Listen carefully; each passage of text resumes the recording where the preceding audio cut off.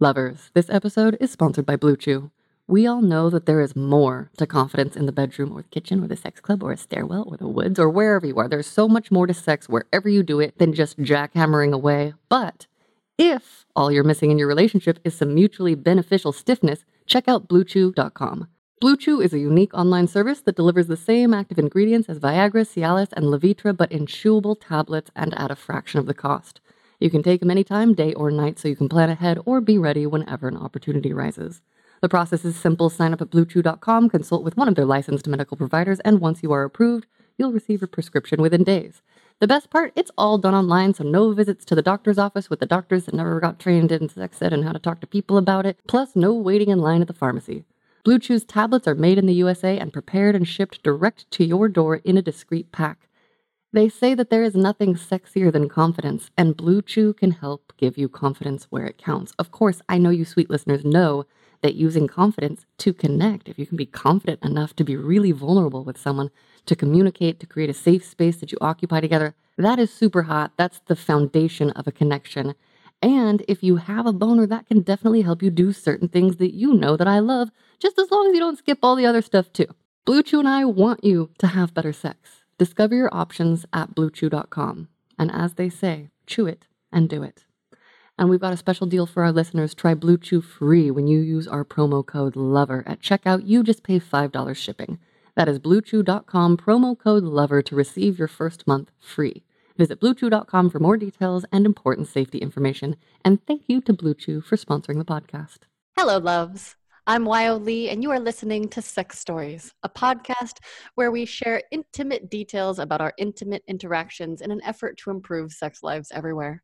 And I'm so excited to introduce to you my guest today is Amanda. Welcome, Amanda. Hi. Will you please tell our listeners a little bit of the basic background info? For example, what is your age or generation? I am 30. Okay. Oh, me too. What's your birthday? What's your birthday? August 9th. Oh, okay. Let's see. Is that a Leo? Oh, Yeah. I love it. Okay. What is your sexual orientation and gender identity and pronouns?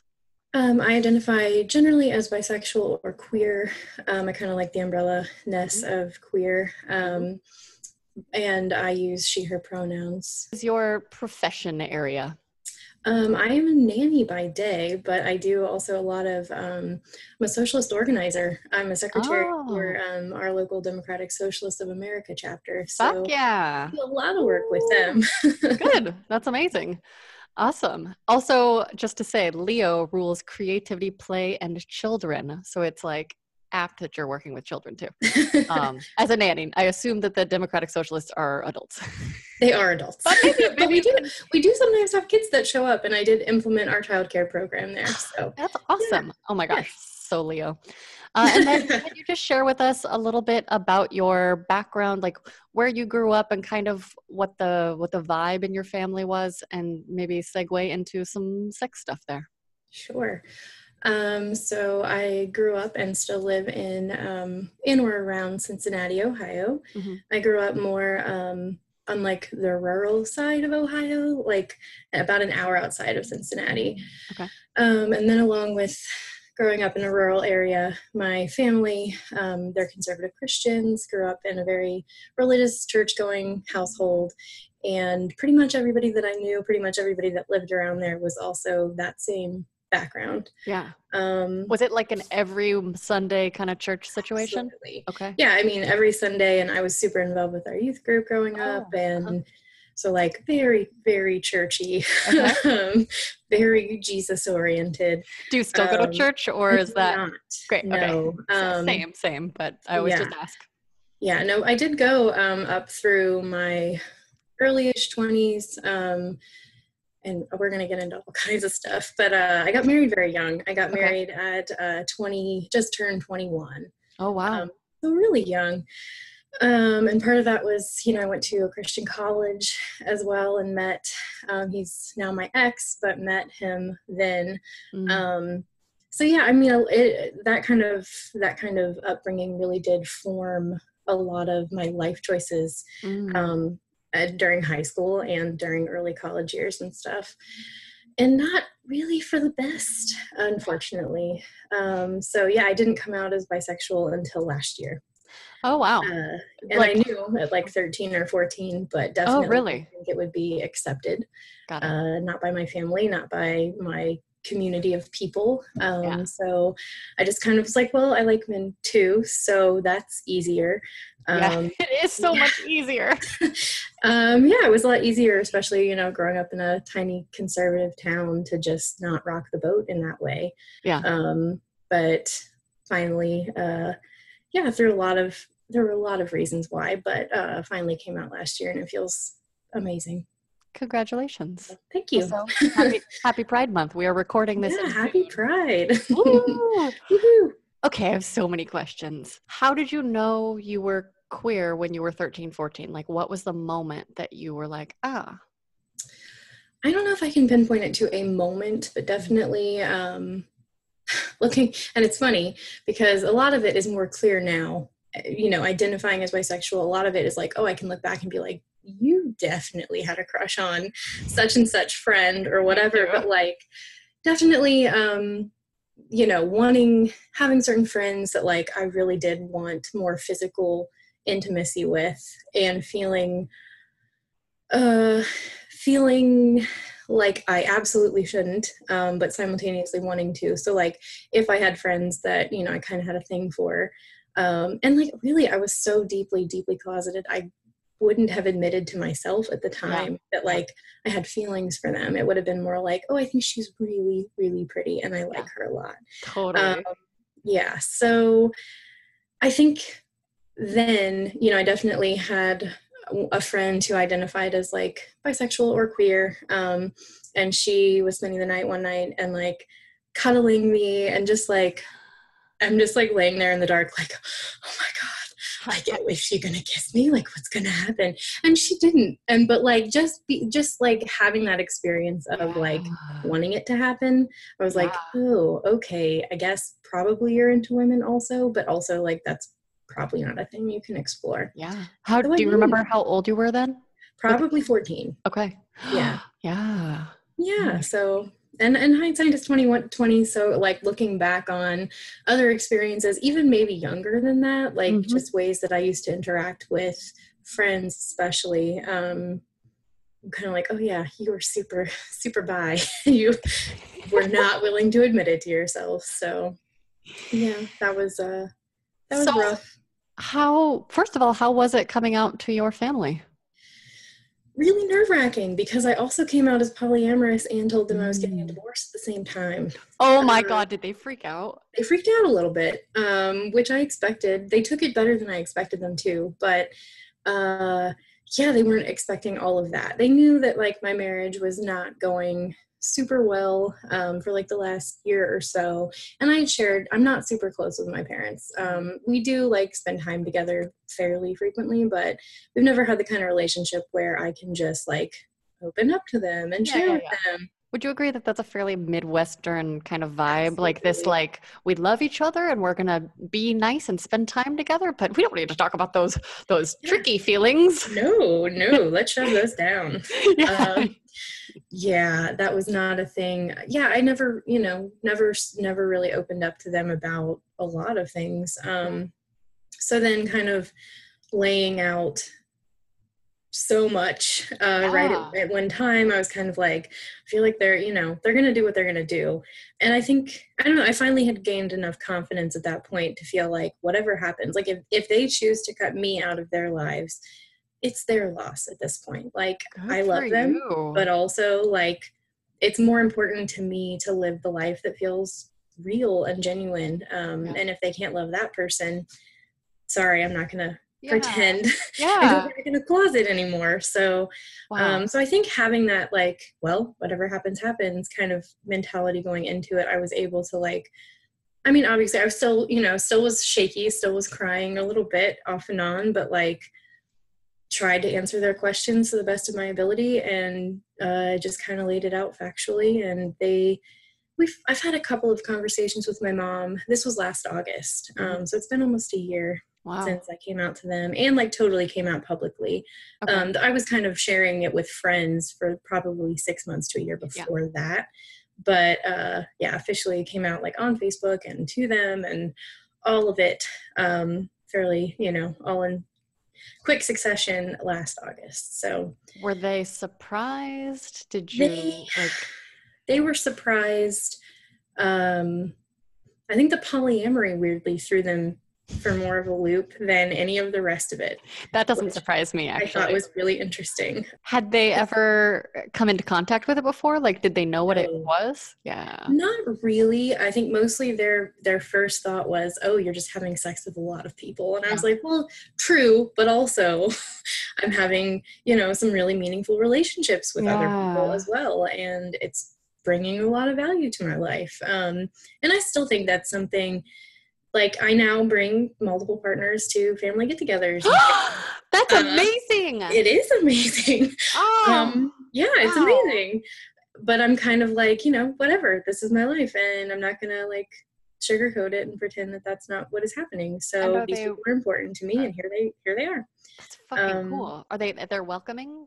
They are welcoming. I still think, I don't know, they're loving people, and they can be very generous people. And I think thankfully they're the kind of people who, aren't going to just write me out, but I think they also probably think I'm going to hell. So that's kind of a weird, that is the disconnect. That is the side effect of Christianity in many cases. But they're very nice. They got, two of my partners came to like family Christmas, and my mom made them like tins of cookies and Buckeyes and chocolate and things. And I was like, well, Mom, you're really trying. And I really appreciate that. So, yeah. Okay.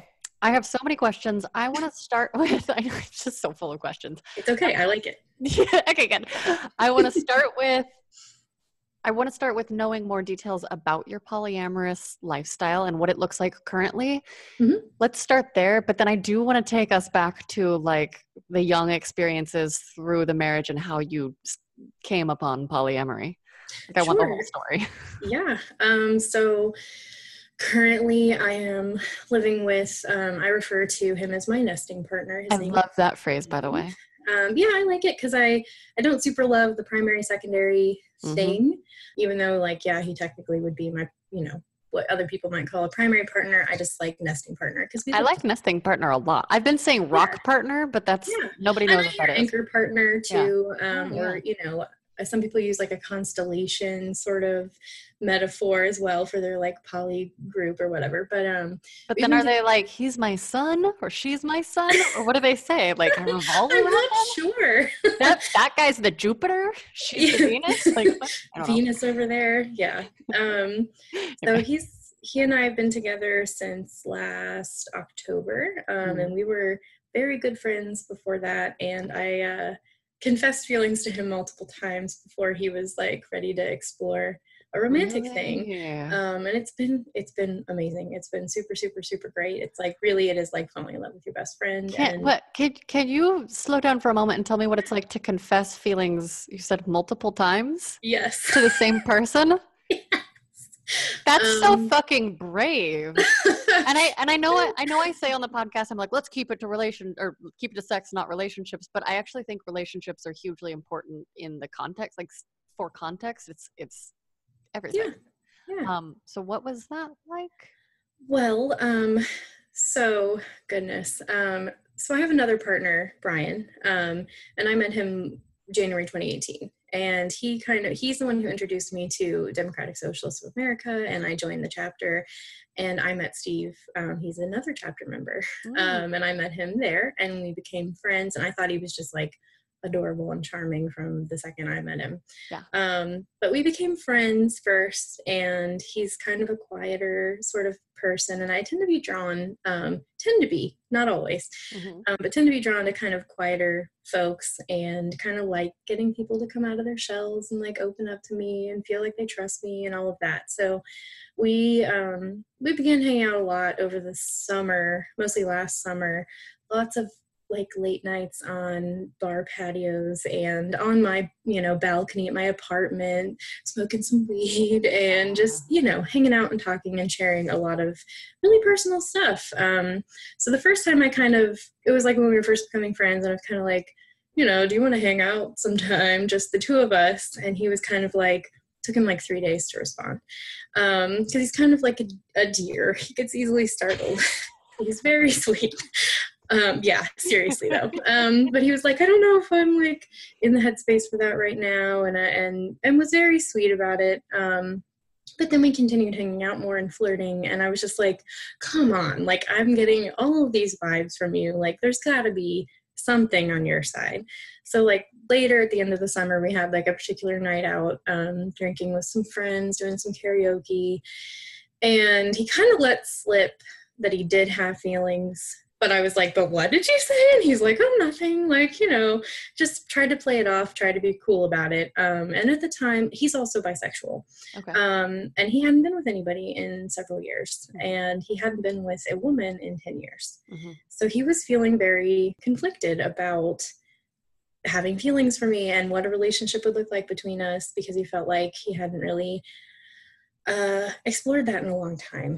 So I was trying, I told him, I was like, I'm your friend and we can just be friends and stay friends, and that's okay. But then just my feelings intensified continually. And then finally, because up to that point, I had just kind of been like, do you want to like explore something? And finally I was like, I need to lay out, like, I'm like in fucking love with you. I need to just kind of just really say, like, this is what I could envision for us. And so I sent him this really long message on Facebook Messenger right after he'd left my house, because he'd been hanging out, and we'd been hanging out on the balcony, smoking some weed and talking for like hours. And I was like, I really, really, really wanted to kiss him when he left, but I didn't, because I didn't want to like, push any boundaries. But I was like, totally. I've just got to tell him. I've got to tell him how seriously I feel.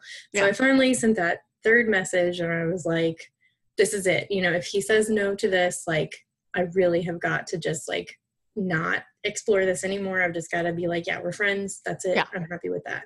Yeah. But it took him, then he responded the next morning that he wanted to think about it a little bit.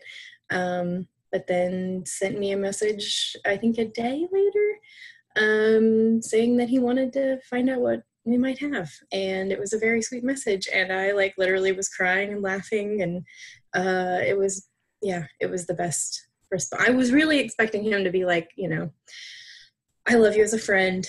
And that's it. And so like getting, a yes felt amazing. And then our relationship since has been amazing. So I have a very specific sex question. That seems like a lot of emotional buildup and just like tension.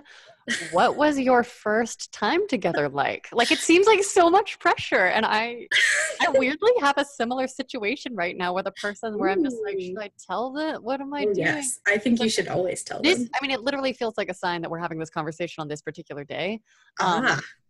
So my advice is always tell people how you feel. I mean, I love that. And that is actually what I profess. And then it's just been a long time since I've had to actually do it in a way where with someone that I really, really care about. Because it's scary, getting a rejection is scary, especially when you feel like the stakes are high. So yeah, and the last time I did it, I did lose a friend. Like, we don't talk anymore. So I was like, let's explore this. What's our sexual chemistry like? It didn't go well. Didn't go well. So how did yours go though? Okay, so he was a little unsure because he hadn't been with a woman in years, a decade. And I was like, and I, knowing that, I was like, I'm not going to push like whatever feels like good and natural for us. Like, that's kind of how I want things to go. So the things did start fairly slowly. There were a lot of hot and heavy makeout sessions on the couch.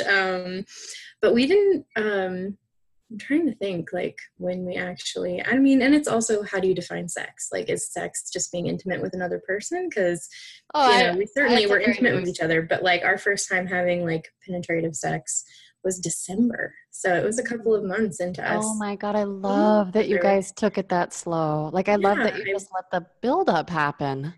And, we'd been having, other types of sex and certainly having a lot of fun.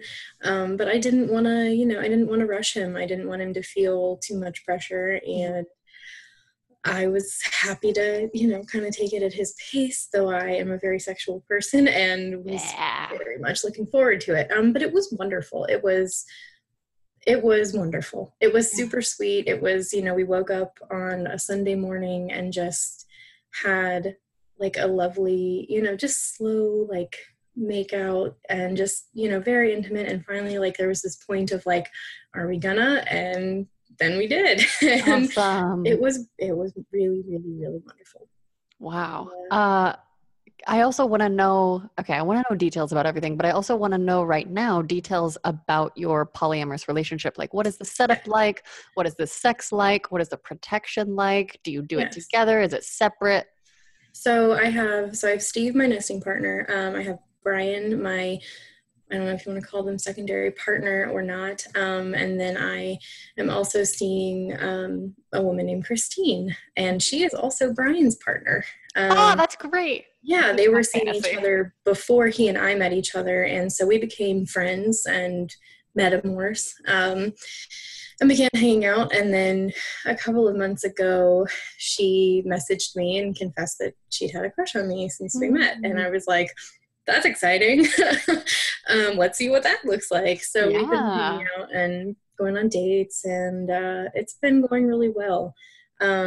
So Steve doesn't have any other partners. Brian has Christine, and then he also has another regular partner. And then he also kind of does some more casual dating off and on. And then Christine actually lives with her triad. Yeah. So we have quite a polycule. Yeah. We literally just had a pool party last Saturday night after Pride. Beautiful. It was really wonderful and fun. And we all get along really, really well. And it's really, really nice. It's like poly daydreams, but literally what you're describing sounds like paradise. Like it sounds, so I don't know if you've ever read any Robert Heinlein. He's my favorite. If you like sci-fi at all, I highly recommend Time Enough for Love, The Moon is a Harsh Mistress, or Stranger in a Strange Land. They all have these, or Friday. They all have these beautiful polyamorous themes. Like he wrote them in the 60s and 70s, but the way that he describes like the different types of, like, there are line marriages, there are constellations, and then sometimes there are just like 4 different couples that like love each other and hang out and they all share each other, and there's just so much like respect and support and just care all the way around, and that's what I dream about. But then, and I hear you saying that, I'm like, oh my god, it's real. It's possible. But then my mind is like, I don't know, if someone was with someone I didn't like, I would have a problem, blah, blah, blah, blah. So maybe I'm not polyamorous, and maybe I'll just be alone forever and use my vibrator a lot. Well, that, using your vibrator a lot is nice, but I hope to do that anyway. Yes. Yeah, really, I don't know, it kind of just became this, because originally I was with Brian, and then I met Steve through DSA, and then I also met Christine because she's his partner, but she's also a DSA member. So that is another level of interaction that we all have. Amazing. It is amazing. It's been really, really good. So yeah, so Christine, Brian, and I are thinking about exploring some threesome stuff between the 3 of us. But since Christine and I just sort of started our physical thing, we kind of wanted to kind of explore that a little bit more, just the 2 of us, and then sort of see where that could go with Brian. So I think that would be a lot of fun. I'm really excited about that. Okay, will you outline some like maybe vague fantasies you have, or if there's specific ones? Like, there's one specific one that sort of began, because like when she and I started seeing each other, I was like, I really don't want this to become like an instant triad. Because I really did want to have, develop more of a relationship with her individually as well. Which I think is necessary in any triad anyway. Like, I think if you're going to be in a triad, you have to each have your own relationship with one another too. Yeah, I agree 100%. Okay, I interrupted you. Go on. But so a fantasy that I've been having lately is tying him up to where he can watch, but not touch himself.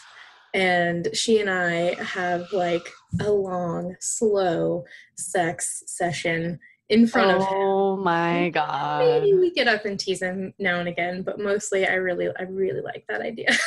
That's such a good idea. I think that would be a lot of fun. Oh And my also, God. just having a threesome with the three of us would be lovely. But Yeah. Yeah. I kind of like the tease of him getting to watch and not get to participate immediately anyway. So I think that would be a lot of fun.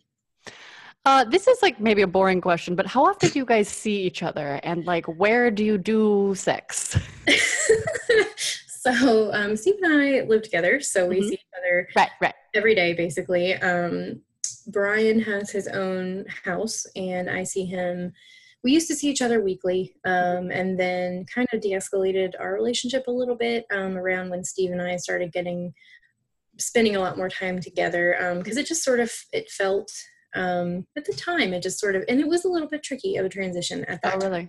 Okay. Brian was just having, I think he had envisioned for us sort of a more serious future than we had ever discussed, and then sort of didn't realize how serious I was getting with Steve until I was kind of like, we're moving in together. And he was like, oh. So there were a lot of conversations, but thankfully we've come through and things are really, really good now. Good. But he and I see each other probably every 2 weeks-ish now, sometimes more, sometimes less. So I'll go over to his house and stay over usually for a night. And then Christine and I, it's a little trickier because I live with Steve. She lives with her triad. So neither of us really has a place just like alone. So sometimes Steve will go out and she will come over here. And that's generally been what we've been doing. And then Steve knows about that, right? Oh, yeah. Okay. You say knows about it? He knows, like he's aware that it's happening. Like it's part of your agreement and you're cool with it and all of that. Absolutely. Yeah. He was very happy to like scoot out and go get some coffee or something. So sweet. So we could have some time together, which is super sweet. And her triad, they are currently working on, they all live in a house together, and they're working on kind of clearing out an extra room that they have so that she can kind of have her own space. That's awesome. So that will be awesome. And then also, just since we're moving into a new apartment next month, we'll have a little more space, and I think it'll be a little easier to have her over more often. Fuck yeah. That'll be good. And we see each other probably about the same frequency as Brian and I do, about every 2 weeks or so. Okay. And we see each other, we physically see each other a lot more than that because of DSA, and we get together as like a polycule and have game nights and things like that. But like as far as spending the night and having like dates and sex, it's usually like every 2 weeks-ish. Nice. And do you guys use protection with each other, or what are all of your things there? Steve doesn't, I was going to say, so Steve doesn't have any other partners. So he and I are fluid bonded, and Ryan and I were fluid bonded before Steve and I got together. So we had the conversation before Steve and I became fluid bonded. I had the conversation with Brian of like, since I'm only fluid bonded with you and you're not fluid bonded with anyone else, and we've all been tested, is it cool if I'm also fluid bonded with Steve? Because that seemed sort of, a mostly closed loop between the three of us. So that's what we have been doing. And he currently, Brian, is not fluid bonded with any other partners, but his third partner has kind of come into the picture since Steve and I have been together.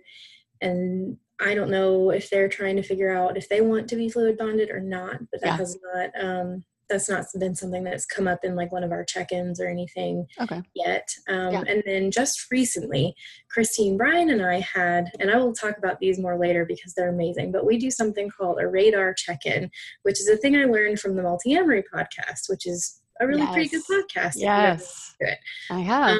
So we do those about monthly-ish, and they're wonderful. Steve and I are going to do one tomorrow. So I find them really, really helpful. Can you explain what they are for people who are listening that may not know? Yeah, so it's kind of just a more formal way of going through different categories of our lives, and each person gets to share like just really radically honestly, like, here are some things I might be struggling with. Here are some things about our relationship I might want to change. So those include things like money, sex, household stuff, family, friends, work, all just the life things. So it, to me, like, it's good to check in with your partner no matter what, but setting aside like a couple of hours to actually focus on and do work on your relationship and like make goals for what are things we can do better? What are things we're not doing so well right now?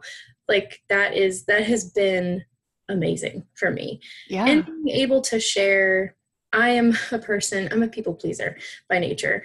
Me So being able to have a space that is like designated for like, if I'm having an issue of some kind, it gives me like, it frees me up to feel like this is a safe space, and I can say that I'm not happy about something and not Yeah. feel like you're going to like take it so hard and like be mad at me or be upset with me. So like, it has been really helpful for me learning how to like communicate my needs in a really Amazing. direct and clear way. I So I really feel like that is one of my favorite things about polyamory, open relationship, and and people that tend to be kinky is that there's just such clear, honest yes, communication. And again, people are people, nobody's perfect, and feelings change, and that's always going to be hard. But just having that framework, I love that. yes. And I think that's, you have to communicate more, I think, in non-monogamous relationships because there are more moving parts. Mhm. But like, it would be wonderful for monogamous couples Yes, to to have do it anyway. these Yeah, formalized check-ins. Like, yeah, you don't even have to talk about other partners. Like, yeah, you can just talk about the two of you. And wouldn't that be wonderful and yeah, lovely? yeah. And it means a lot to me too, because it feels like you care enough about our relationship to sit down with me and talk about some hard things sometimes Yeah. and work through them together. So that's Yeah. been super meaningful for me. But we recently the three of us had our first radar check-in, and we discussed fluid bonding because up until now, Christine and I have not been fluid bonded, and she and Brian have never been fluid bonded. And so that was something she was going to discuss in her radar with her triad. Got it. So because they are fluid bonded, so Okay. they discussed it, and they are open to her becoming fluid bonded with us. But we all need to sit down again and sort of talk through, okay, well, what are, how recently has everybody been tested, and Yeah. what are your other partner's sexual practices like? And so Yeah. like, that's something that I think we can work our way through, but we still need to have more conversations about before That's we just jump into it. that's a widening circle of fluids. Yes, Like, much more. Yes. So like, up until now, it's been, the two, Steve and Brian for me. And then I have used protection with other people anytime I've had sex in between. But yeah, so that could be a whole new can of worms. And yeah, we're gonna talk it through. That's awesome. Do you guys go through and like define fluid bonded to make sure that you are all using the same definition? Because I know some people that fluid bonded means lower juices and they don't count like blowjobs and going down on people. But my personal understanding is a little more strict. So do you guys talk about that? I don't know that we have talked about it in those details, but that is the way I think of it, is like, Yeah. so Christine and I have not had oral sex yet. Yeah. Yeah. Yeah. And, we have fingered each other, and that's been wonderful, and lots of making out and feeling up and toys and things like that. But yeah, no mouth to Right. vulva. Well, you can use a dental dam and Yeah, and we haven't done that yet. Yeah. Because that was something like when we first were talking about boundaries and stuff, she's like, I don't have oral sex with anybody but my triad. And I was like, okay. oh, okay, that's a newer boundary for me. Sucks for you. Yeah, I really enjoyed that very much. Wait, she also doesn't give it to anyone but her triad? Right. Oh, yeah. okay. So that was kind of a surprise, because I had always assumed like that she and Brian were having oral sex, but I guess not. So yeah, that will be a conversation that we have to have in much more detail. But up until now, yeah, I count oral sex as fluid bonding. Good. I want to know more about how you got into polyamory in the first. Lovers, this episode is sponsored by Blue Chew. We all know that the foundation to an awesome sex life is excellent mental and physical health, but if proper rest, exercise, and a healthy lifestyle aren't leading to the blood flow you'd like when and where you'd like it, check out BlueChew.com. Blue Chew is a unique online service that delivers the same active ingredients as Viagra, Cialis, and Levitra, but in chewable tablets at a fraction of the cost. You can take them anytime, day or night, so you can plan ahead or be ready whenever the opportunity arises. And the process is simple. Sign up at BlueChew.com, consult with one of their licensed medical providers, and once you are approved, you'll receive your prescription within days. The best part, it's all done online, so no visits to the doctor's office, no dealing with awkward physicians who aren't trained to talk about sex lives, plus no waiting in line at the pharmacy. Blue Chew's tablets are made in the USA and prepared and shipped direct to your door in a discreet pack. They always say first impressions are important, but what about lasting impressions? Lovers, I do believe that we can always make loving, lasting impressions by connecting and being present and chasing our pleasure and our partner's pleasure. And if your priority is making a deep, deep impression between two beautiful, enthusiastic thighs or cheeks in the name of partnered pleasure, I get it. I've worn a strap on now. I too love having a hard cock. Blue Chew and I want you to have better sex. Discover your options at bluechew.com. Chew it and do it. And we've got a special deal for our listeners. Try Blue Chew free when you use our promo code LOVER at checkout. You just pay $5 for shipping. That is bluechew.com, promo code LOVER to receive your first month free. Visit bluechew.com for more details and important safety information. And thank you to Blue Chew for sponsoring the podcast. Place and just, you know, kind of what the progression from your previous relationship to this current set of many beautiful relationships is like. Yeah. So like I said before, I got married super young, just had turned 21, I guess it was. And we were monogamous for 8 years. And then in 2017, that's kind of when I did have a particular night where I'd taken a friend out for a bachelorette party, and we ran into one of her friends that I thought was very cute and very sexy. And I'd met her a couple of other times. And so, but then that like particular night, just that energy, like, and just like flirting with her. And I was like, oh my God, I want to kiss her. Like, I really want to kiss her. And I was like, you're fucking bisexual. Like, you need to just really admit that to yourself, and you should probably come out to your husband about it. So I kind of sat with that. That was like October 2017. And I kind of sat with that until around Thanksgiving. And then we had a, 3-hour conversation kind of laying in bed in the dark. And our relationship was not in a good place and had not been in a good place for years. But I really just, the upbringing I had was you get married, you stay married. So I didn't really know what to do about it. Yeah. And so I brought that up, and that kind of opened up this whole, discussion of, okay, well, if you want to explore that, what does that look like? And he went back and forth basically all the month of December 2017 of like, should we just get divorced or should we try, an open marriage or something? And we have, my son is currently 4. So that's another part of this. We have a child together. So we were not, I think we may have more easily made the decision to split up, I think, back then, if we didn't have our son. So January 2018, we decided, let's open up and get on Tinder and see what happens. Did you guys read any books about it ahead of time, or what kind of research were you doing? We really didn't. Really? I know that's probably bad. Well, no, I mean, I'm actually just surprised because I would feel like I needed some sort of framework or something. I don't know. So I'm actually like weirdly impressed. I don't know. I think the books are very well, I mean, we're going to, we're in the process of divorcing. So right. That's what that is. But like, I think I was just really, really ready to explore things with women, but also very quickly I was like, I'm not going to just close myself off to women. Women are wonderful, but I was like, if we're going to do this, we're going to do this entirely. All the way. All the way. So, I mean, I love sex and I find sex very interesting. So I've always listened to a lot of sex podcasts. And so the idea of poly, I listen to the Savage Love cast a lot. Yes. What most people have or do. So I was familiar with the idea of non-monogamy or polyamory, and some, had heard, some callers calling in about particular issues and things. And so I was kind of like, I have some idea of what this is about. And I did join some like polyamory Facebook groups and just kind of tried to observe and see what that was like. But we did set, we had this, like, I probably still have it in my phone, but like a note of like, here are our boundaries. Yeah. And literally like 2 months in, everything was different and broken and changed.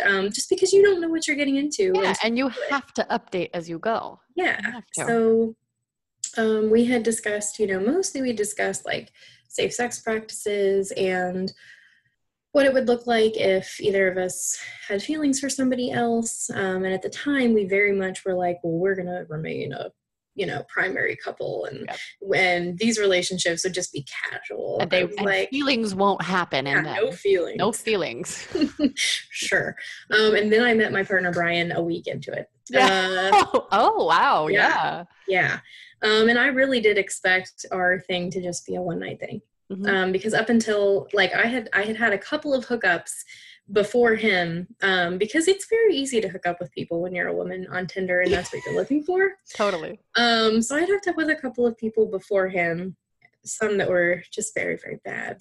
Yeah. But we talked for like 2 hours. We had an amazing conversation. I felt super safe with him. And then we had mind-blowing sex. And I was like, you never have mind-blowing sex the first time you have sex with somebody. So I was like, what the heck? So so he came out of nowhere. What happened? Like, what do you think made it mind-blowing that night? And can you compare it with the very mediocre or bad sex that you'd had previously? Is there anything you can pinpoint? Oh goodness. Well, he's a person that he's always entirely himself. And it is endearing and strange, because he's kind of a weirdo, and I love him, but he is kind of a weirdo. What flavor of weirdo is he? Goodness. Like I have recently been described as like alien, like weird mixture of childish and sexual, like just goofy, silly, like that's... Oh goodness. Well, his sister describes him as a wizard trying to look like a muggle. Yeah, and that is very accurate for him. Does he ever wear robes, or he's like too in disguise? I'm wearing a robe right now. He does have a robe. It is not as cute as your robe, but he just dresses in a very unusual fashion. He wears really colorful bandanas. He never dresses the way you expect him to for the situation. His house is covered in paintings from acid trips. Cool. And quotes, and it's entirely him in a way that so many people's houses are not. Okay, wait, I have a question about paintings from acid trips. Are they like psychedelically awesome, or are they like, do they remind you of heffalumps and woozles and you're gonna have nightmares if you look at them? Because that's it's kind of a mixture of all of that, but some of them are very psychedelic, and they've been kind of a group thing too, because he's had friends that come over and he's always like, if people come to my house, I want them to put something on my wall. Amazing. So like I've painted this gigantic tree on his wall and added quotes and music lyrics and all sorts of things. So it's this very like, oh my gosh, it's really interesting. But he's a very unique person. So having sex with him the first time he's incredibly passionate and doesn't hold back at all. And I had never been with somebody where I had felt so like completely overwhelmed by them sexually in a really good way. I felt like just like almost consumed by like his desire, and it felt amazing, especially not, after having mediocre sex for a long time. And like my sexual connection with my ex was reliable, but not exciting and not fun. And he was very exciting and very fun. And I felt like I could be myself with him also. And he's just, he's a very interesting and adventurous person. I love that you just articulated that you felt like you were able to be yourself with him, because so my master and I broke up for good 2 weeks ago, and I'm struggling. Like, I'm sorry.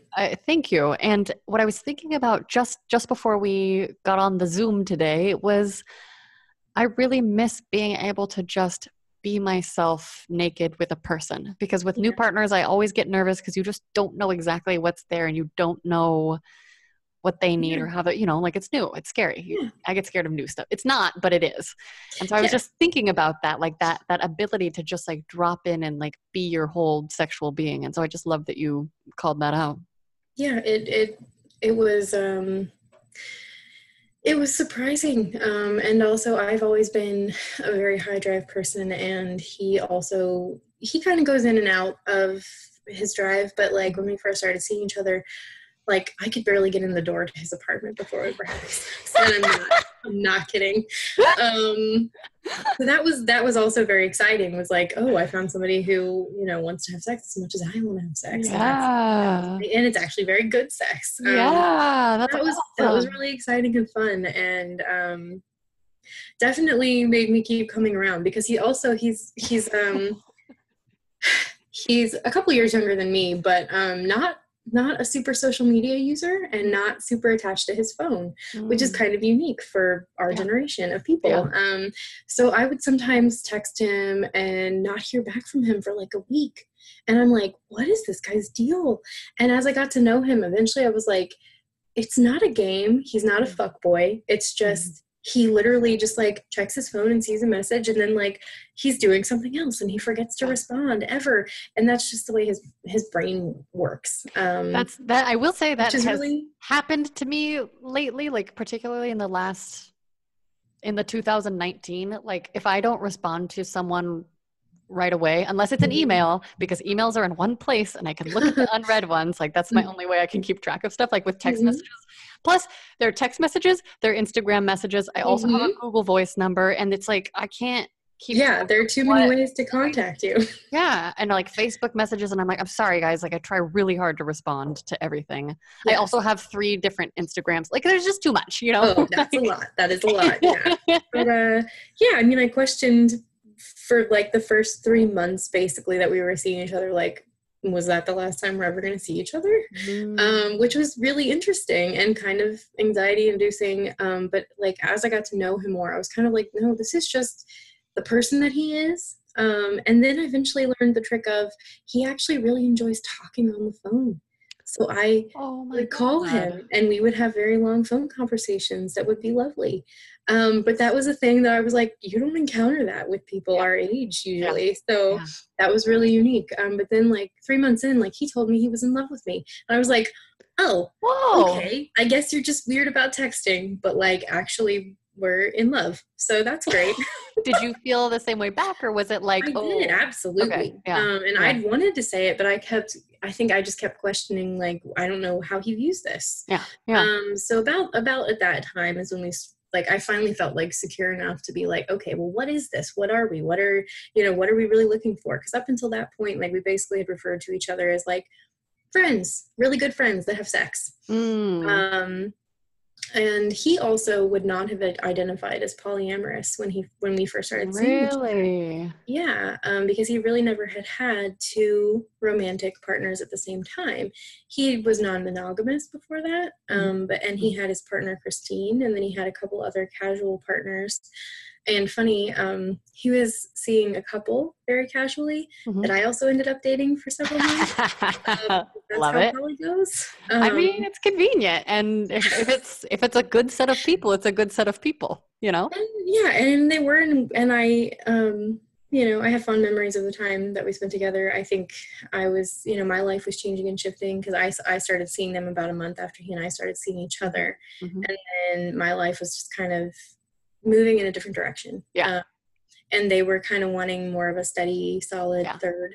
And I was like, I'm cool with coming over like once a week and us having like fun, having sex, and me spending the night and us having brunch the next day. But like, that was kind of the extent that I wanted, and they wanted something more. How wonderful is it that you were able to just like have that conversation though, instead of. Well, and I think, finally at the end of it, I think they didn't take it super well. We are not friends, unfortunately, because I actually really enjoy being friends with exes, and I have been able to do that with most of the people that I've dated in the last. God, I hear you. Yeah. But, with them, it's just a different story. But they're still, in the polyamory community, we still have a lot of overlap and connections. And very recently, actually, she and I had a text exchange for the first time in like a year, and just kind of cleared the air of like, we can all be respectful of each other and the shared spaces that we are in. And I was like, cool, I feel good about that. So, good.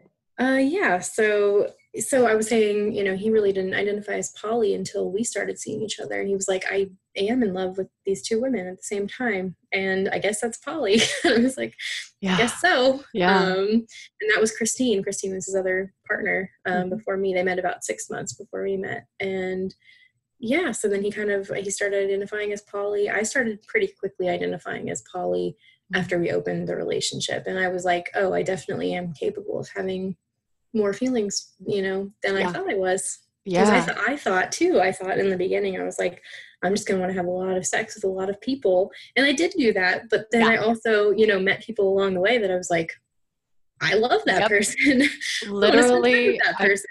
before I was in love with two people at the same time, I could not understand. I really just thought that if someone was polyamorous, it just meant they wanted to cheat on their partner and they were shitty. And I didn't understand that it was actually possible to be in love with two people at the same time until I experienced it. And then I had no friends of mine were polyamorous. I don't, and everyone was like, are you sure? Well, maybe you don't really love him. Well, maybe you don't really love her. And I was like, and so my brain was just exploding because I was like, maybe nothing is love. Like, I don't know. Maybe it's all just sex. I can't tell. So yeah, I love that. Yeah. Do you find, have you encountered any shitty people that identify as poly, but they're not really poly? They're just like shitty, like, because I've encountered a couple people that, I'm totally poly, but they're actually just douchebags that use openness as an excuse to be shitty. Yeah, for sure. Mostly like through apps and stuff. Because you'll meet people who say they're, I'm poly or non-monogamous. And then really that means like, I have a girlfriend who, kind of knows I'm maybe fooling around on her. And I'm like, what? That is not poly or non-monogamy.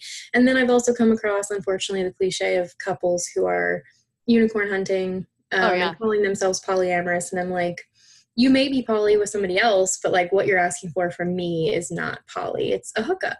And like, if that's really what you want, feel fine. You should feel fine about asking for that. Yeah. And if that's something I want to give, then I will. But like, I just hate when people are under this, like, we're looking for our, our perfect third. And I'm like, that's not, you shouldn't just set out looking for that. That might be something that you want, but to find that one person who is like in love with the two of you and that you all can work it out together, like that's going to be harder to find than just like some random person that you meet on the internet. So I definitely have encountered that.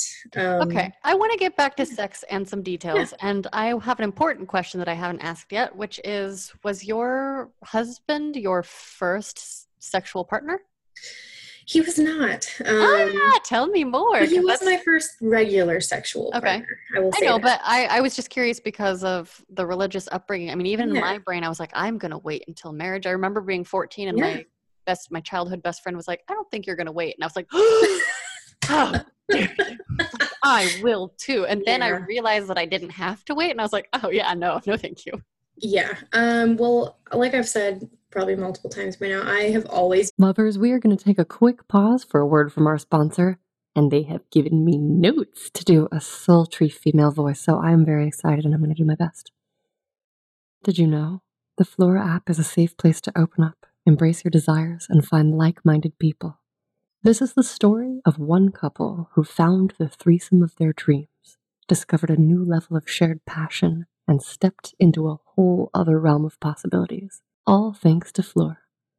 As life's routines settled in, Robert and Lucy found themselves yearning to explore uncharted territories. So they downloaded Fleur and embarked upon a thrilling journey of sensual experimentation, learning more about each other's desires in the process.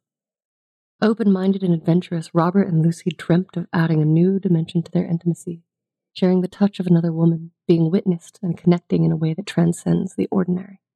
In Fleur's diverse and accepting community, Lucy connected with Emily, a babe craving the same experiences. So they invited Robert to the conversation. The chemistry built and anticipation heightened as they exchanged messages until finally their agreed-upon date night arrived. A gorgeous hotel was the setting for their evening of pleasure, passion, and connection, a shared exploration that fulfilled each party's desires. Fleur app celebrates the beauty of open-minded connections. It's a platform where fantasies come to life and desires are embraced without judgment. For couples seeking adventure with others or individuals keen on exploring, Fleur invites us all to a world where every desire is a possibility waiting to unfold. Download Fleur now, express your desires freely, and find like-minded people today. Been a very sexual person. I started masturbating very young. How young were you? Probably 8 or 9. Okay. And definitely remember like really enjoying that and wanting to know more about sex and just being really curious about sex always. So when I began dating people, I was like 14, and I dated, whatever you call dating at 14 mostly. Sure. But I had dated one guy, and then he broke up with me. And we had we'd made out, but we hadn't done anything other than that. And then I started dating his best friend, which was part of why maybe I should have known I was non-monogamous earlier. But I started dating his best friend, and we pretty quickly began. I would give him blowjobs. We would make out. There was a lot of dry humping. There was a lot of that.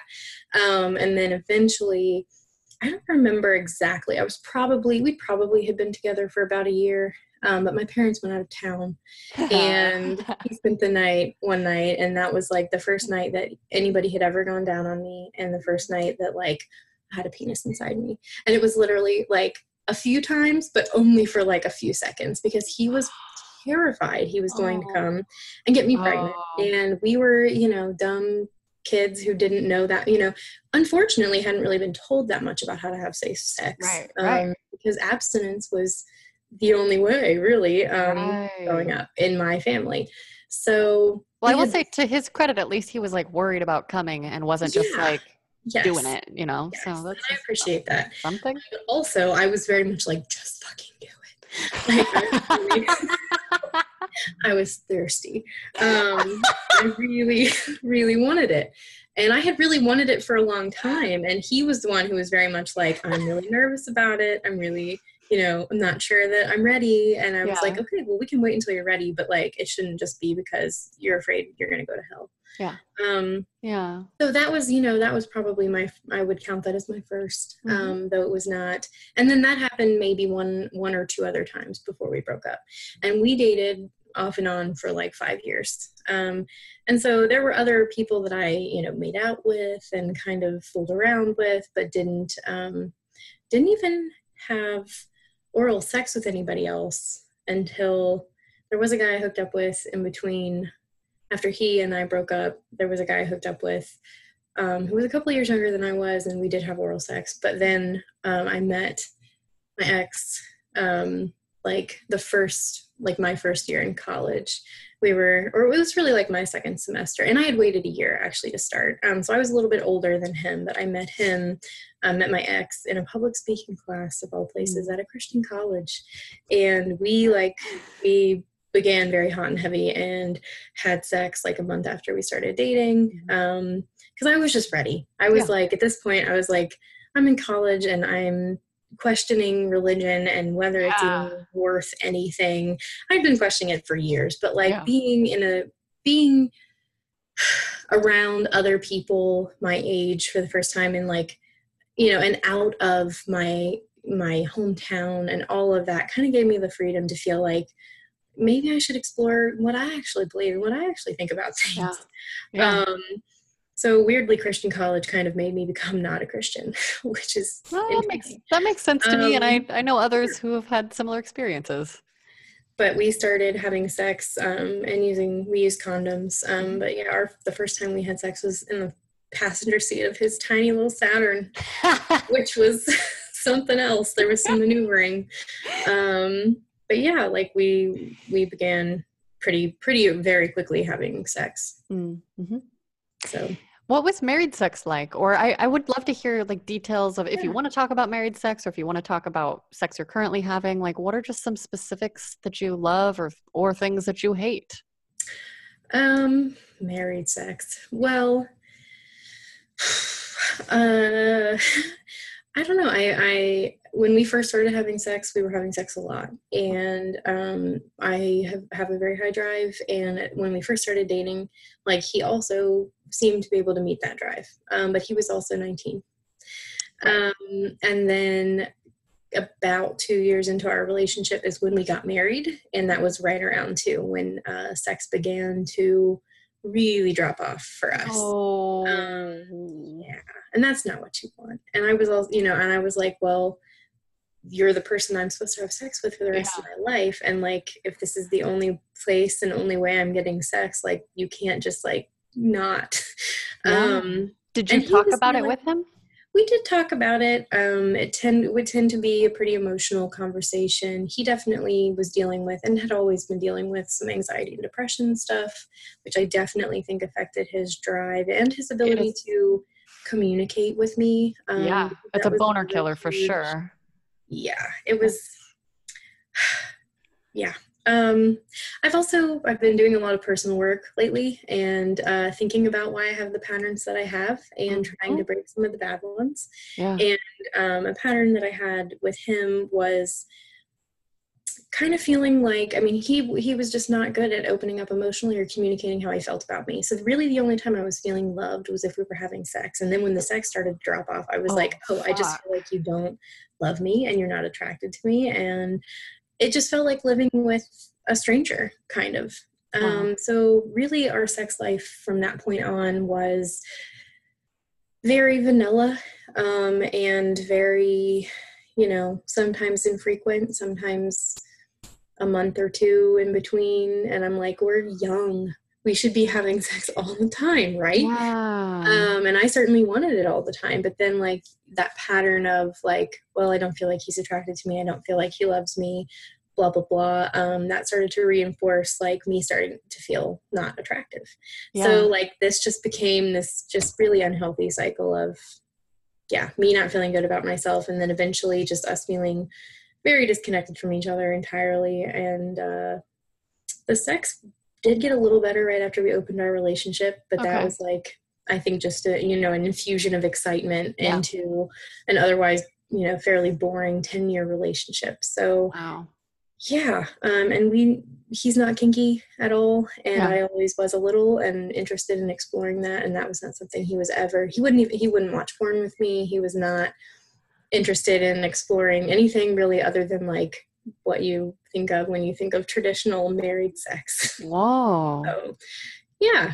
What was pregnant sex like? Fucking great. Yeah.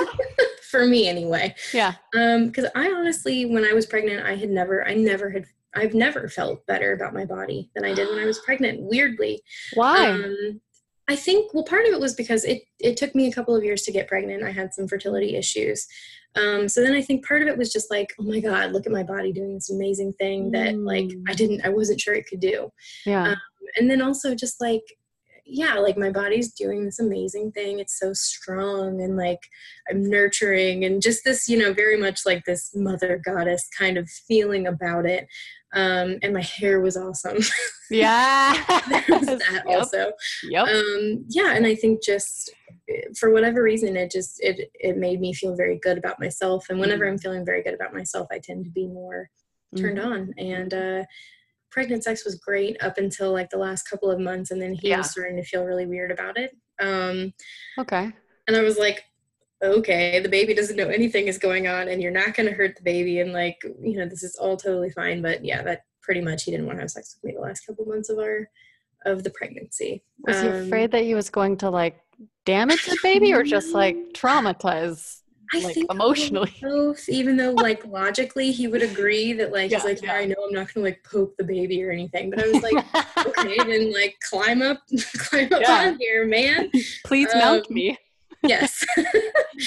So yeah, I don't know exactly what was going on there. And probably some of it was like anxiety about like how much our lives are about to change too. Totally. But yeah, for the most part I found married or pregnant sex to be really good and really fun.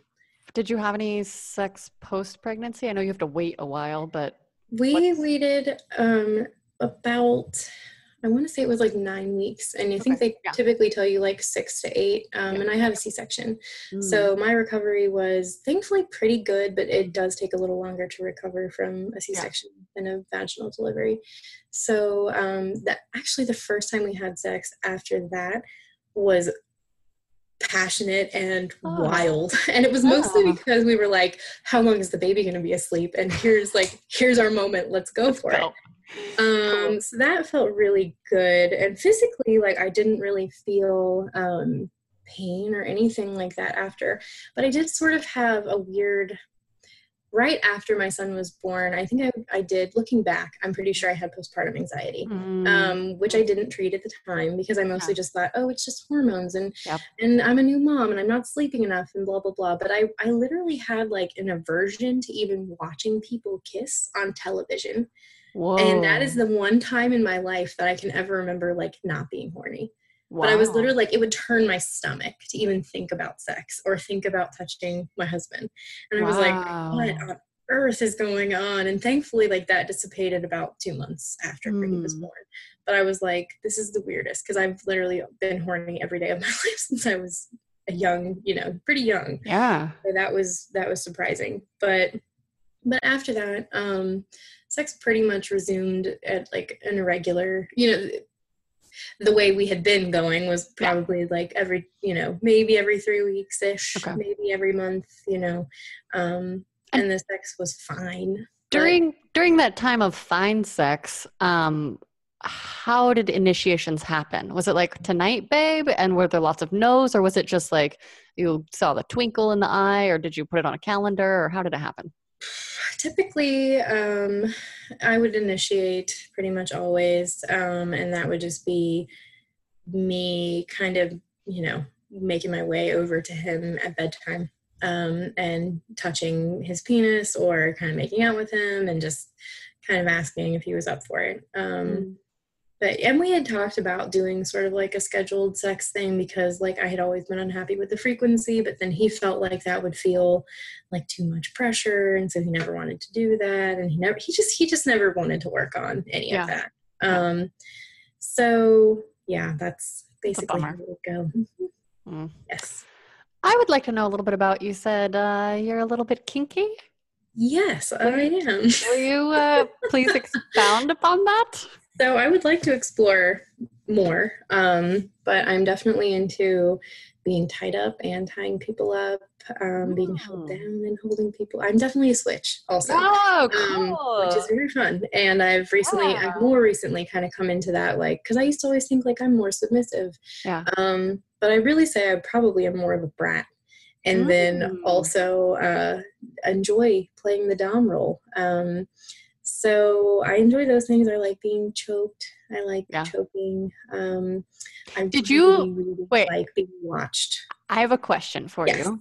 Yes. Did you listen to the Dan Savage episode, I think it was last week or the week before, where they were like, choking is bad, like people talk about it too casually, blah, blah, blah. It was like a BDSM episode that they had. I have not listened to him regularly in a while, so no. Okay, because I was binging and he had a mistress on and they were talking about it. So I'm just bringing that up here because I have spoken about it fairly casually and just want to reiterate, like, I've never engaged in kind of choking where I could not breathe and where my partner didn't know what they were doing. Like, I'm not into asphyxiation play, and Dan Savage and this mistress were like, no choking at all, it's very dangerous. And I'm sort of like, it's inside my boundaries, assuming a partner that knows what they're doing. So shouting out about choking. Yeah, that's kind of, we don't ever do it for prolonged periods of time, and it's never to where you can't breathe at all. Yeah, it's more, I would say, simulated choking than like actual choking. I can always I can still like say a safe word even if it sounds weird or like yes, for sure. Yeah. And I typically only do it with my nesting partner, and we both, when we're having sex, we're very in tune with each other and definitely can read how the other one is feeling, how the other one is doing. And I typically like it more, when I'm closer to orgasm. That's something that will push me over the edge. Is like, oh my God, yes, choke me. I really enjoy being watched while having sex. I really enjoy watching other people have sex. I would really like to explore rope play. I think that would be really fun. Do you have any specific types of role play you'd like to explore? Like specific fantasies or anything? I mean, probably mostly boring ones, kind of like, librarian and I don't think those are boring. Well, good. I don't think any of it's boring. It's like fun to do. Like, what type of librarian? Like, would you be the librarian that's like very bookish and like, oh, or would you be the librarian that's like, hey, I have a book. I have a book. I think the second librarian. Yeah. I tend to be the aggressor, so I feel more comfortable with the like more sexually overt role. yeah, definitely would want to be the ones doing the seducing, I think, in that scenario. So yeah, stuff like that, or doctor patient, or things, things of that nature. But I have to also be in a very specific mood to want, or to feel comfortable enough to like play and do that. But I think that would be really fun to do sort of more regularly, or set up scenarios of like, oh, we're going to meet out in public, and we're going to pretend that we don't know each other, and all of that. I think that's kind of fun. Trying to think of other kinky stuff. Well, okay, this is a question that maybe is a little bit ignorant, but like with your polycule, do you guys talk about ever doing like a group orgy, or is that on the table? Is it off the table? Is that something we haven't? I think it would be fun. I think my nesting partner feels more comfortable with one-on-one interactions. So I don't think he would be involved. So then that basically leaves me and Christine and Brian, and we are discussing having a threesome. And then I don't know if I would be open to her bringing in either of her other partners, because I don't know either of them super well yet. But yeah, I really enjoy group sex. I really enjoy threesomes. I would like to have more group sex situations. Have you ever had a more than threesome? I haven't. Have I? I don't think I have. You have? I went to a sex club with one of my partners, with Brian, and we were having sex like in like kind of a couples area, and you're watching everybody else have sex, and you're it's just a bunch of beds basically. That's so cool. Yes, it was very fun to watch other people have sex while you're having sex. And then we were next to this other couple, and they kind of asked us like, she really wants to give him a blowjob, is that okay? And we were like, yes, that's fine.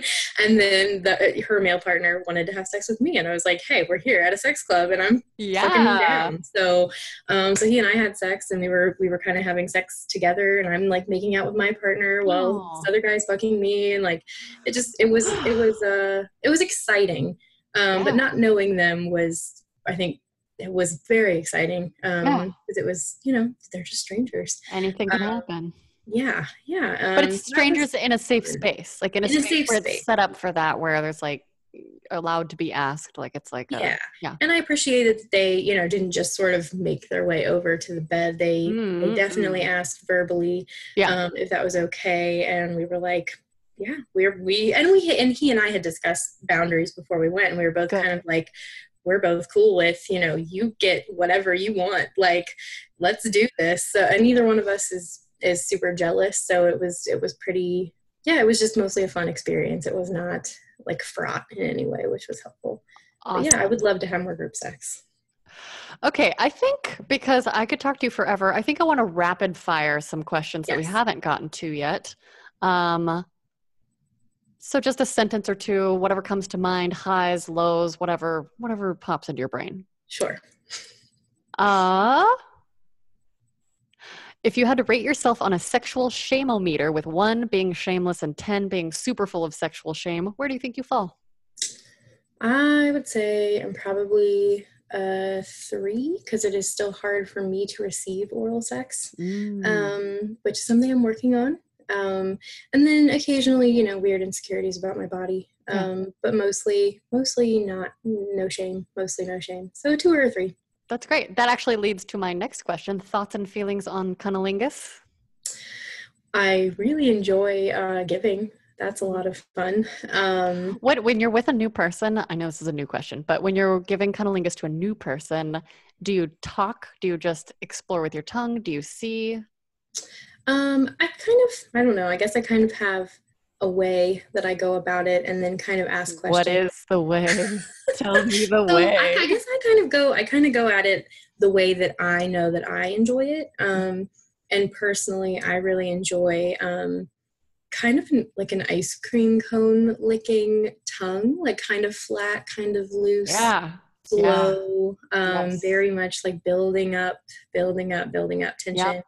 I don't love like a tongue inside me during cunnilingus. I generally like fingers inside me, and then more focus on the clit while fingering is happening. With the flat ice cream tongue, or with a sharp tongue? With a flat tongue, generally, like just more, and then kind of increasing and decreasing pressure also feels really good. And sometimes like a sharper tongue, kind of flicking the clit feels good. But if I'm going to orgasm, I need more like consistent, same pressure. And so I kind of start doing it to my partner the way that I would want it done. And then I kind of ask them questions of like, is this feeling good for you? Is there something that you would like me to do differently? And then just kind of go from there. And all of my female partners or, vulva having partners have been pleased is all I will Excellent. So I feel good about cunnilingus giving. I do feel kind of complicated feelings about receiving, and that's a lot to do with like just, societal shame about vulvas and vaginas, and not, just not hearing a lot of positive messaging about that as a kid and as a teenager and in my marriage and, whatever, but trying to just make peace with it and trying to enjoy it more and accept receiving it with less stress and anxiety because it shouldn't be stressful. Do you have any like concrete tools that you use when you're like, are you able to notice like, oh, I'm getting anxious or anything, and then you breathe, or like, what do you do? Kind of really just try to zero in on what does it feel like? What does the sensation feel like? Fuck yeah. Because trying to get out of my head or trying to think about something else is not helpful. So like looking at my partner while they're going down on me and just focusing on what does it feel like is an easier way for me to get out of my head about it. So I get so turned on watching partners go down on me. Oh God, yes. I like the last time I was with my master, I got so turned on watching him go down on me, and I was like, can I make a video? And he was like, yeah. And it was just like, it was just so hot. So I have that on my phone, but it's like, okay. Yeah. Blowjobs. I love them. I love them very much.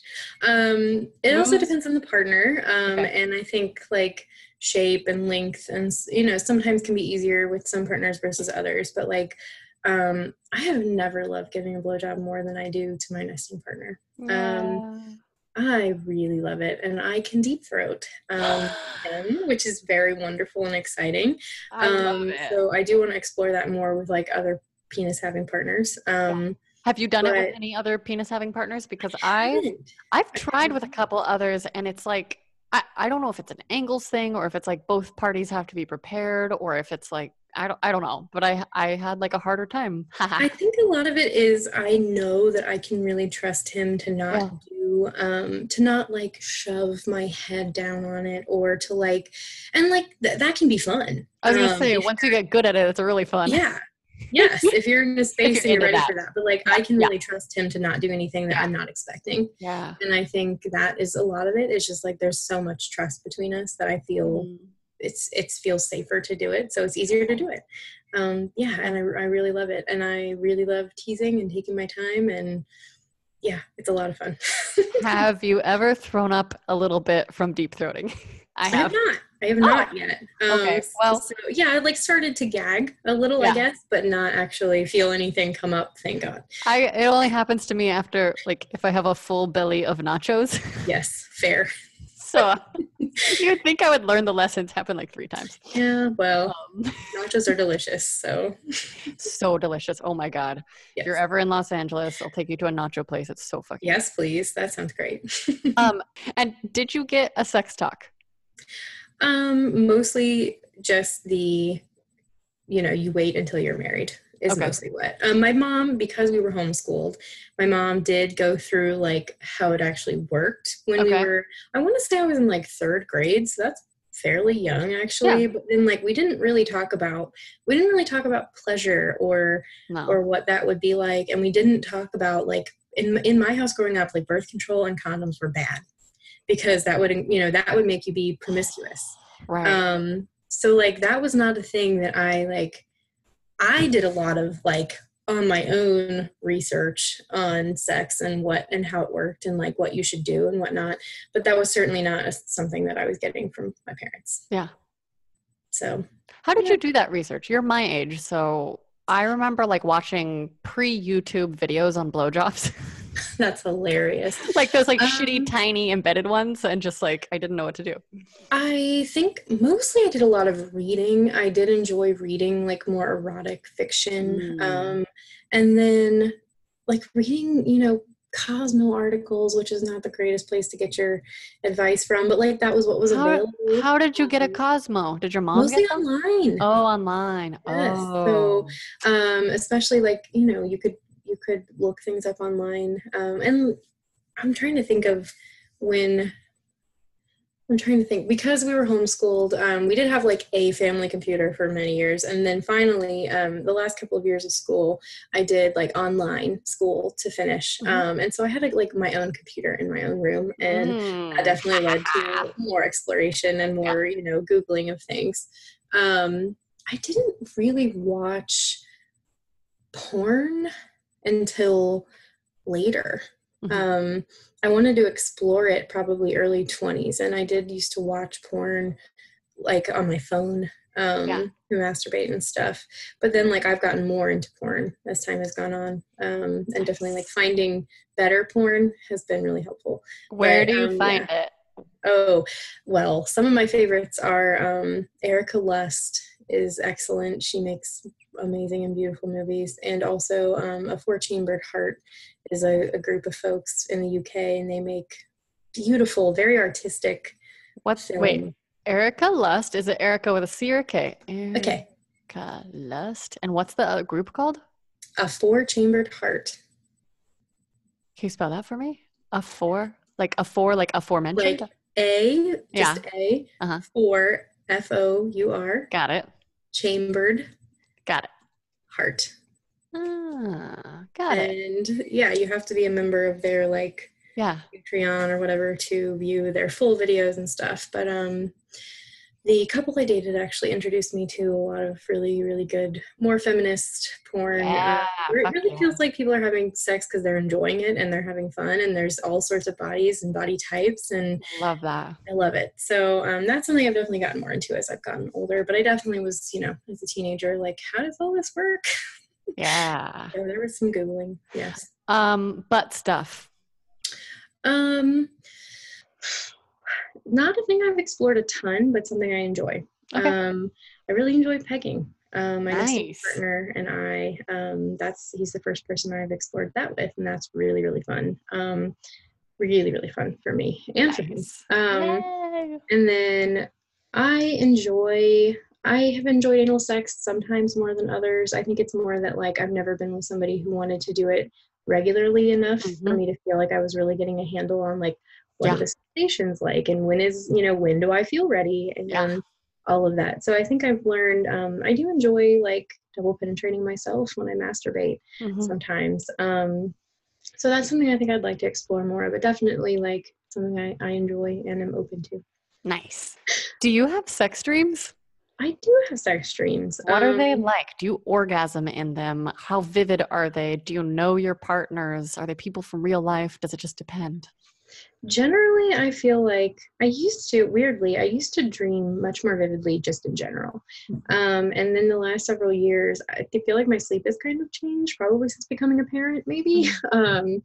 But I don't have as vivid memories when I wake up of the dreams that I've had. But I definitely wake up having just orgasms sometimes, which is, you're like, so oh my cool. God, what?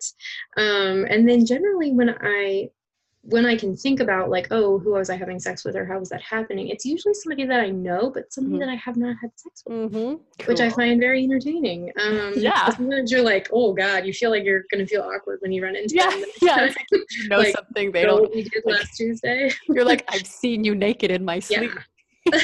Yes.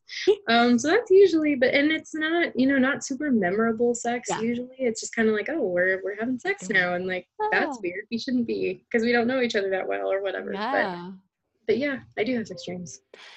What are your hopes for your future sex life? Well, an issue that I have been working on lately more in my head, but I am going to start seeing a therapist actually next month, which I'm really excited to love therapy. Yeah, I'm really excited.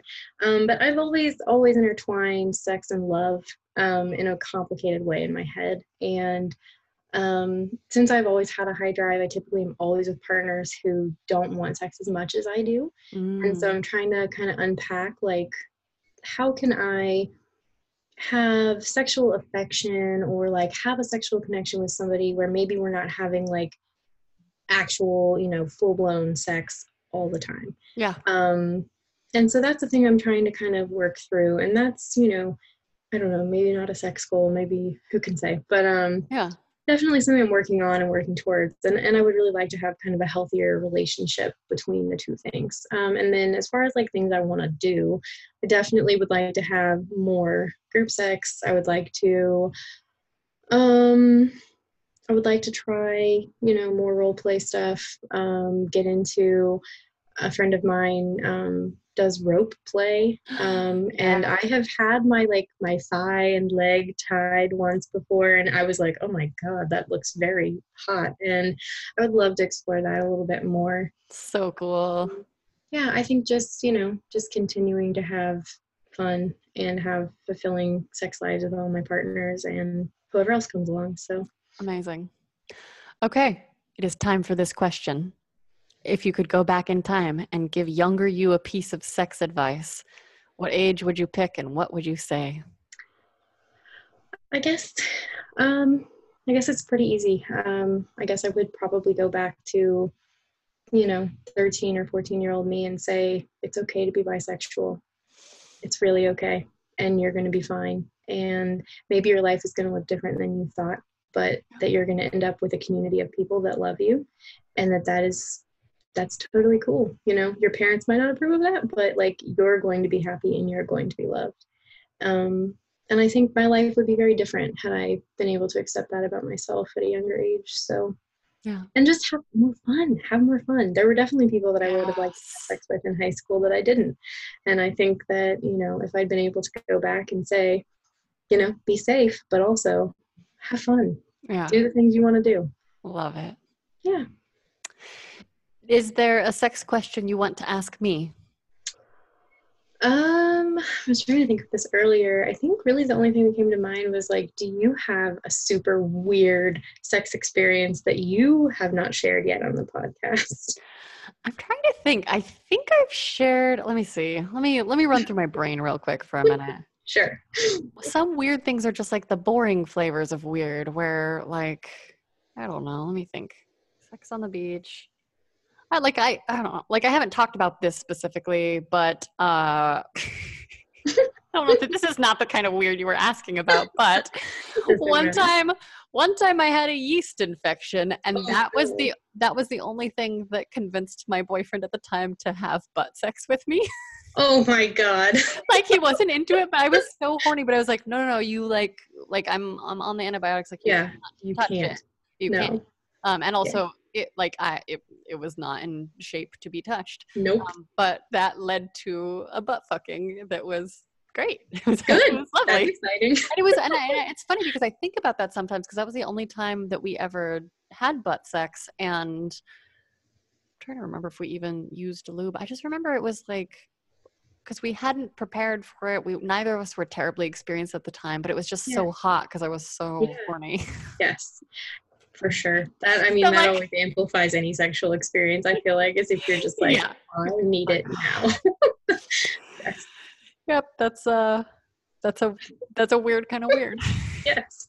Is there anything else you want to share, or like any closing thought, like to the world, a message to the world, maybe about polyamory, maybe about bisexuality, just any final thoughts? It's okay if not.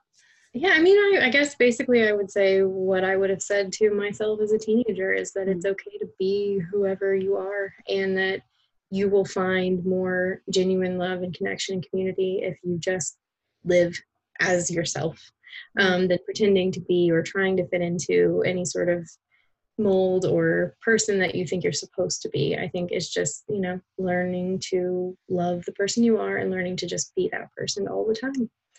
I think that's what I would say. And polyamory is great. Fuck yeah. Everyone should try it. All right, folks, lovers. That's our show this week. Thank you so much, Amanda, for joining us with all of your wisdom and knowledge and experience. It's fucking awesome.